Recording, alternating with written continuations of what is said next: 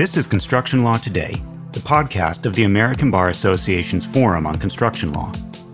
Construction Law Today is a podcast about current topics in American construction law. Your host for Construction Law Today is David Suchar. Our podcast, Construction Law Today, began in July 2019 and is now in its third season. In our first two seasons, my good friend Buzz Tarlow produced 25 episodes on a variety of timely and interesting topics in the field of construction law. In our upcoming season, I expect to produce similar podcasts at the rate of about one new podcast per month. As always, we welcome your questions and comments. Please let us know what we can do to improve the podcast. The contact information for Construction Law Today is found at the end of this podcast. On behalf of the American Bar Association's Forum on Construction Law, thanks for listening.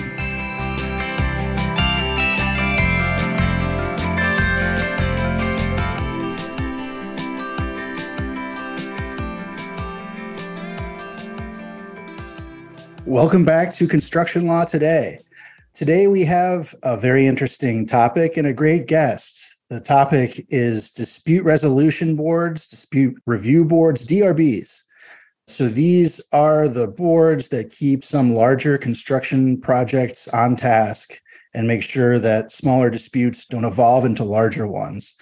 We have with us on our show, Joe Siebold from Arcadis. So Joe is a very experienced licensed civil engineer based in Los Angeles. He has almost 50 years of construction management and construction claims experience. He's the past president of the CMAA. He has done a great deal of expert testimony on construction disputes, and he has experience in more than 50 DRBs. Arcadis, as you probably know, is a longtime sponsor of the ABA Forum on Construction Law. It's one of the world's largest engineering and consultancy firms, 36,000 people in over 70 countries, 7,000 in the US alone. We are going to talk with Joe today. Joe's not a lawyer. Most of our guests are, but Joe has a unique perspective on DRBs. These are processes that lawyers are not often participants actively in. And so Joe is going to teach us a bit about DRBs and roles that lawyers and experts can play in them. Joe, without further ado, welcome to the podcast. Well, thank you, David. I look forward to chatting with you about this. I have to say, 50 years sounds like a long time, makes me feel old. But, in the construction industry, there's never a dull moment. And DRBs are just another aspect about that. That is absolutely true. So, Joe, why don't you tell us a bit about yourself, your role in the construction industry, and then we'll talk a bit about DRBs. Sure. So, I started out as your traditional engineer, got my license. But before too long, got into the field of construction management, hence my involvement in CMAA, and more specifically in construction disputes. Honestly, I never thought 50 years later, I thought that I would still be involved in construction claims, but here I am. Well, we're glad to have you and glad that you're still involved doing all sorts of good work. So tell our audience, if you would, what is a DRB? Sure. As you said, it's a dispute resolution board. I think it's another attempt by the construction industry to find a way to facilitate resolution, recognizing that the disputes we deal with in our industry are so specialized. And so the DRB panel is a very specialized group of people that presumably are very knowledgeable about construction and the kinds of problems that we run into. So I take it that most of these panels are made up of three people. Who are the types of people? What backgrounds do they have in terms of who makes up these DRB panels? So as you would expect, and typically the parties select their representatives and then the two appointees select the chair. Contractors typically will nominate an ex-contractor, believing that the contractor will understand their perspective. An owner may be able to find an ex-owner, a retired owner, maybe a designer, maybe a technical specialist. Let's say it's a tunneling job. They want someone who has a good geotechnical background. So that's who the owner might select. Many times, but not always, then the two parties will select the third. The third could be an attorney, but oftentimes is not. So it might be yet another contractor or someone else out of the industry. In terms of lawyers who advise clients, what is typically their role in these DRB processes? Well, as you said at the outset, DRBs are almost explicitly written to say, keep the lawyers out. No offense. But the belief of these disputes should be resolved by technical people who understand it. But let's not kid ourselves. Behind it all is a contract and explicit responsibilities and risks that have been allocated. So in every DRB I've been involved with, behind the scenes are lawyers who are advising, offering opinion, providing suggestions so that, quite frankly, each party puts their best foot forward in presenting it to the DRB.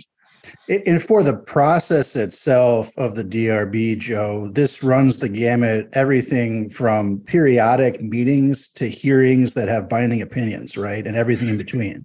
So there's really two parts. Most projects with a DRB, they include quarterly visits by the DRB panel, not to address anything in dispute, but to keep themselves informed so they're, quote, ready if and when a dispute would come about. But then, if there is in fact a dispute, then both parties typically would agree to submit it to the panel, a hearing is scheduled, and then the fun begins. Mm-hmm. So when are DRBs used most in practice? Well, I've been involved in projects where DRBs were virtually at the outset. Of course, you've got to assemble the panel, but before too long, there might be a major underground dispute and the parties can't come to agreement. And they will continue virtually till the end of the project. And most DRB, I'll say panels, expire at the time the project is complete. So that DRB process is only available during the life of the project. I've never done a DRB myself. I practice construction litigation in the Midwest and then insurance coverage for construction all across the country. Have done work where DRBs were involved on larger West Coast mega projects. Is that the type of project where you more typically see DRBs? Yeah, certainly I have. And I think because there's a time and expense, an assumption that there's a complexity that warrants the use of a DRB. In my experience these days, you almost always see a reference to mediation, some alternative dispute process. But I think on the bigger projects, as you point out, the mega projects, it's almost becoming, I'll say on the West Coast, an expectation in the contract documents that is an available resolution process. In the DRB process leading up to hearings, what is typically your role in the process? Keep in mind, it's a dispute undoubtedly turning around some technical issue.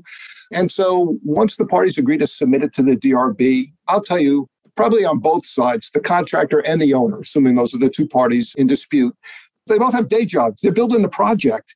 And the effort necessary to prepare and get to the DRB is very time consuming. So that is often a role that I will play, that I will be assigned the responsibility to sort of lead, coordinate, and do a lot of the heavy lifting on the way to the DRB hearing.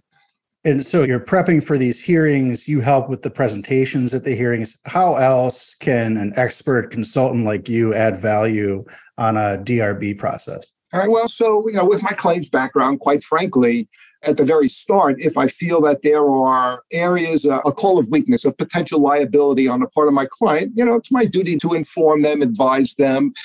That may shrink the area of dispute if, in fact, the owner would say, yeah, you know what, we're not going to submit this portion to the DRB. I will help draft the position paper. I'll say an advantage that I bring, or someone that's not involved day to day, I don't bring that bias, that the investment that many of the project people have. They've been battling out that issue for weeks or months. I bring a fresh look and hopefully a more objective, straightforward perspective on it. How about in your preparation process, your role at hearings? How have you worked with lawyers to advocate for your clients in the DRB process? Make no mistake, counsel is involved behind the scenes every step of the way. So they're helping to review the position papers that are submitted in advance. Typically, rebuttal papers are prepared. So counsel is involved in reviewing all of that, as well as the presentation itself, again, to make sure that we're being consistent with what the intent of the contract is, putting our best foot forward. And like I said about myself, the same is true of attorneys. They bring a fresh perspective as well. So I think they play a vital role, though, again, behind the scenes, behind the curtain. In terms of just big picture thoughts about DRBs, I know the intent is to bring expedited resolution to disputes. Does it work? Have you seen it work in practice? I have, and it works in a number of ways. First and foremost, I think it is a more friendly forum. I can't think of a DRB where, whatever role I played, as I would observe the behavior and conduct of the owner and the contractor, it's much more amiable. It's not hostile because, oh, by the way, the DRB panel has been meeting with them regularly. So it's kind of a coffee clutch, so to speak. Right. So it starts off on a more friendly basis, which I think allows both sides to present their position in a more balanced fashion without sometimes some of the hostility that you see. So the mindset is really good, for one. And then two is if everybody's comfortable with the DRB, their recommendations can bring great weight. And I've seen it move the parties towards resolution. So it sounds like the process of having quarterly or other periodic meetings where there are no disputes, that helps out when you actually have a dispute that blossoms. Yes, but there's also some cautions there.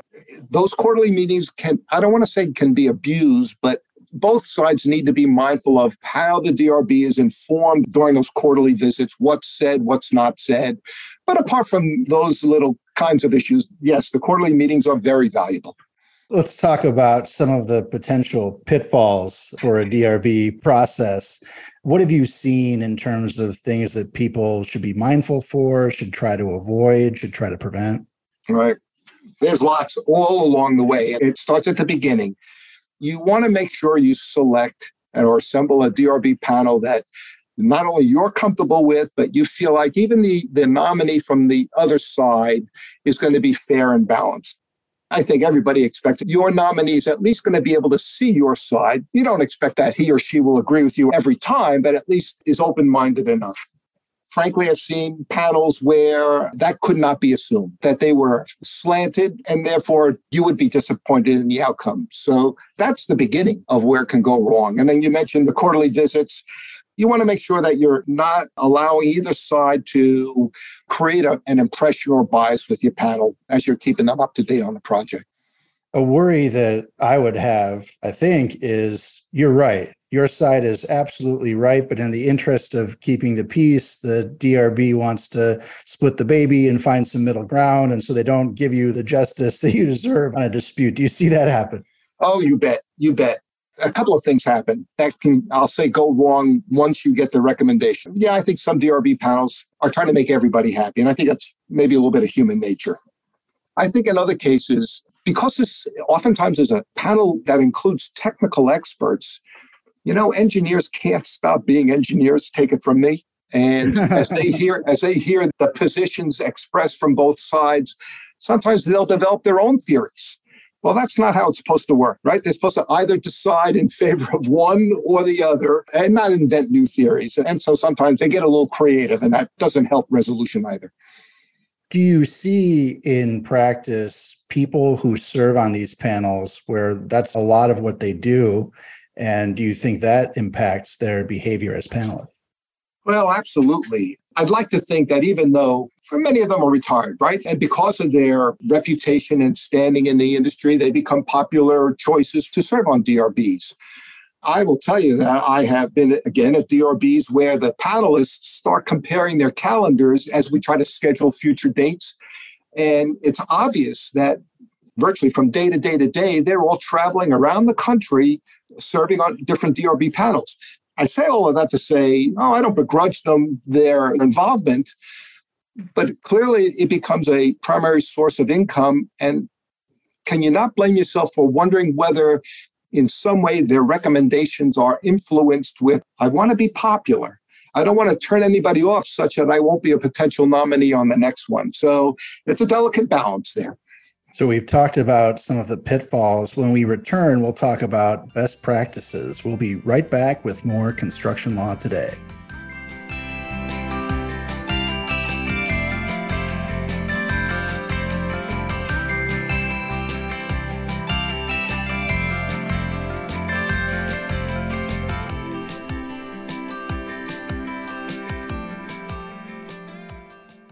PMA Consultants is a leading provider of project advisory, construction claims analysis, and expert witness services. Our experts have a wealth of experience in identifying, analyzing, preparing, and presenting claims and disputes on construction and engineering projects. PMA is proud to be a longtime supporter of the ABA Construction Law Forum and its members. Connect with our construction claims experts on our website, pmaconsultants.com.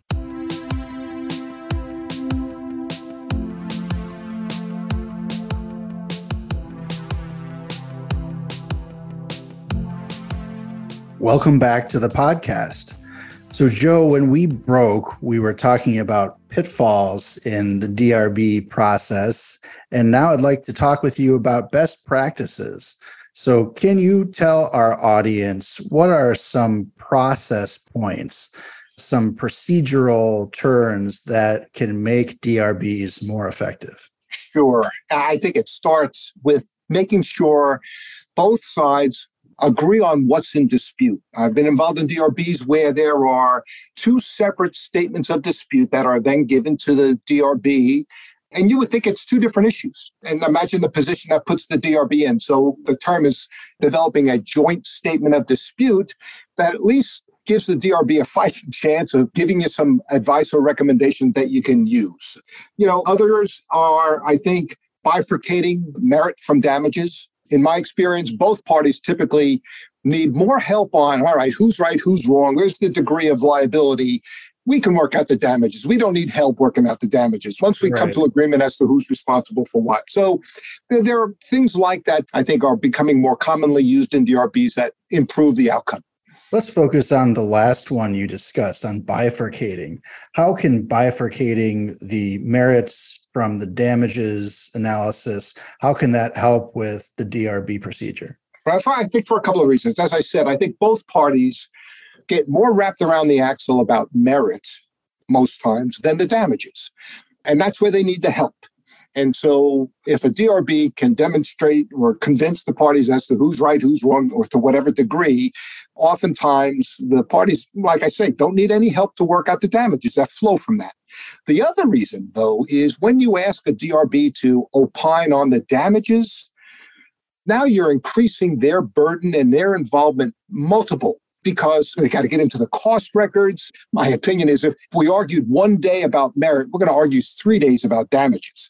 Right. So I don't think the parties need the help, and you really don't want to ask the DRB to opine on damages. Right. And so there you extend all of everything. You're making it more like a arbitration or mediation than a DRB. Exactly right. You and I discussed the idea of neutrality for DRBs. What can be done in terms of procedure to help with making sure that the DRB panel is neutral? Remember what I said, you start with making good selections at the outset. Right. There are always express provisions about potential conflicts that need to be disclosed. So pick the right panelist that's qualified and clearly at arm's length from any of the relationships. Secondly, is be mindful of your quarterly meetings. You do want to keep the DRB abreast, but you don't want to be poisoning the well at the same time, either side. And that's improper because then if and when that issue is presented to the DRB, they've already got a preconceived notion. And that's not the way a DRB panel should work. So you want to make sure that doesn't happen also. We've also discussed the composition of the panel, whether it's folks who are contractors or designers or owners.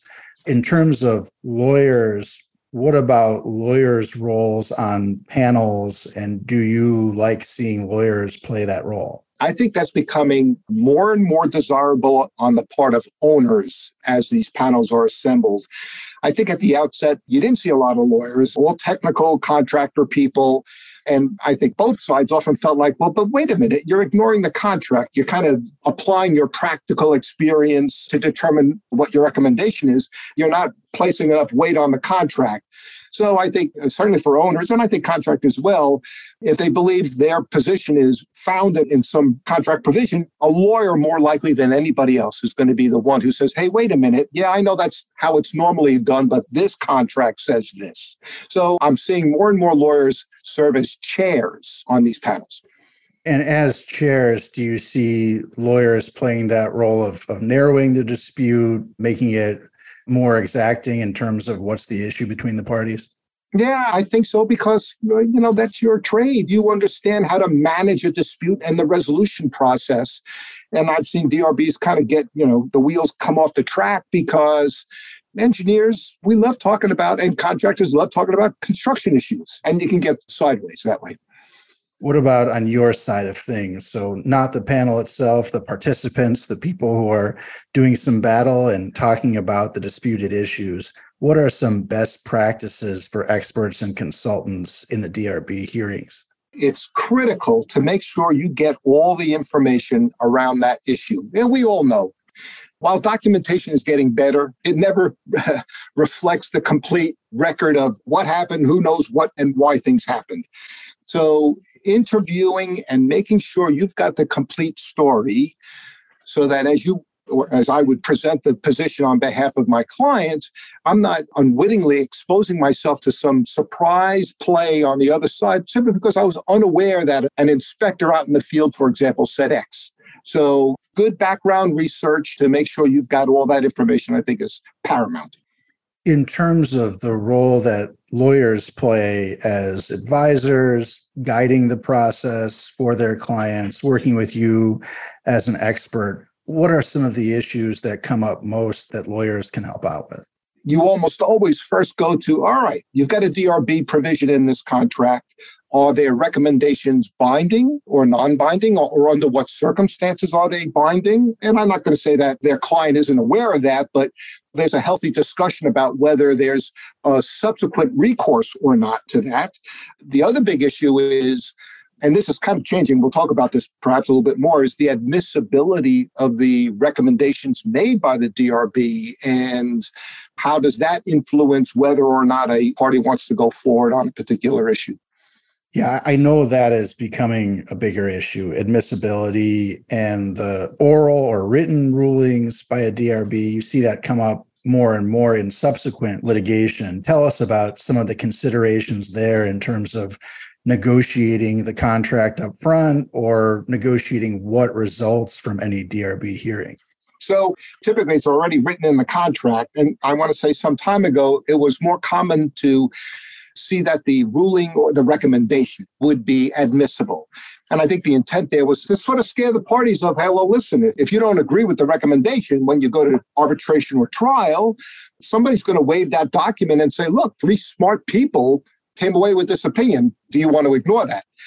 What then happened is that sometimes these DRB panelists were being called into that subsequent arbitration or litigation. So the DRBF, the foundation that sponsors all of this, has said, you know what, let's not allow it to be admissible because we don't want our panelists dragged into a downstream dispute years sometimes after they provided that recommendation. So that's a big deal about the weight of that recommendation. Yeah, it seems to me like we have mediation with all sorts of protections, right? No one can admit what goes on in the mediation itself, but to have the opinion of 3 experts and to have that used in front of, a jury, right? Someday, more likely in arbitration, but that's going to be accorded a lot of weight, I would think. So you bet. It's a huge issue. It's a big deal.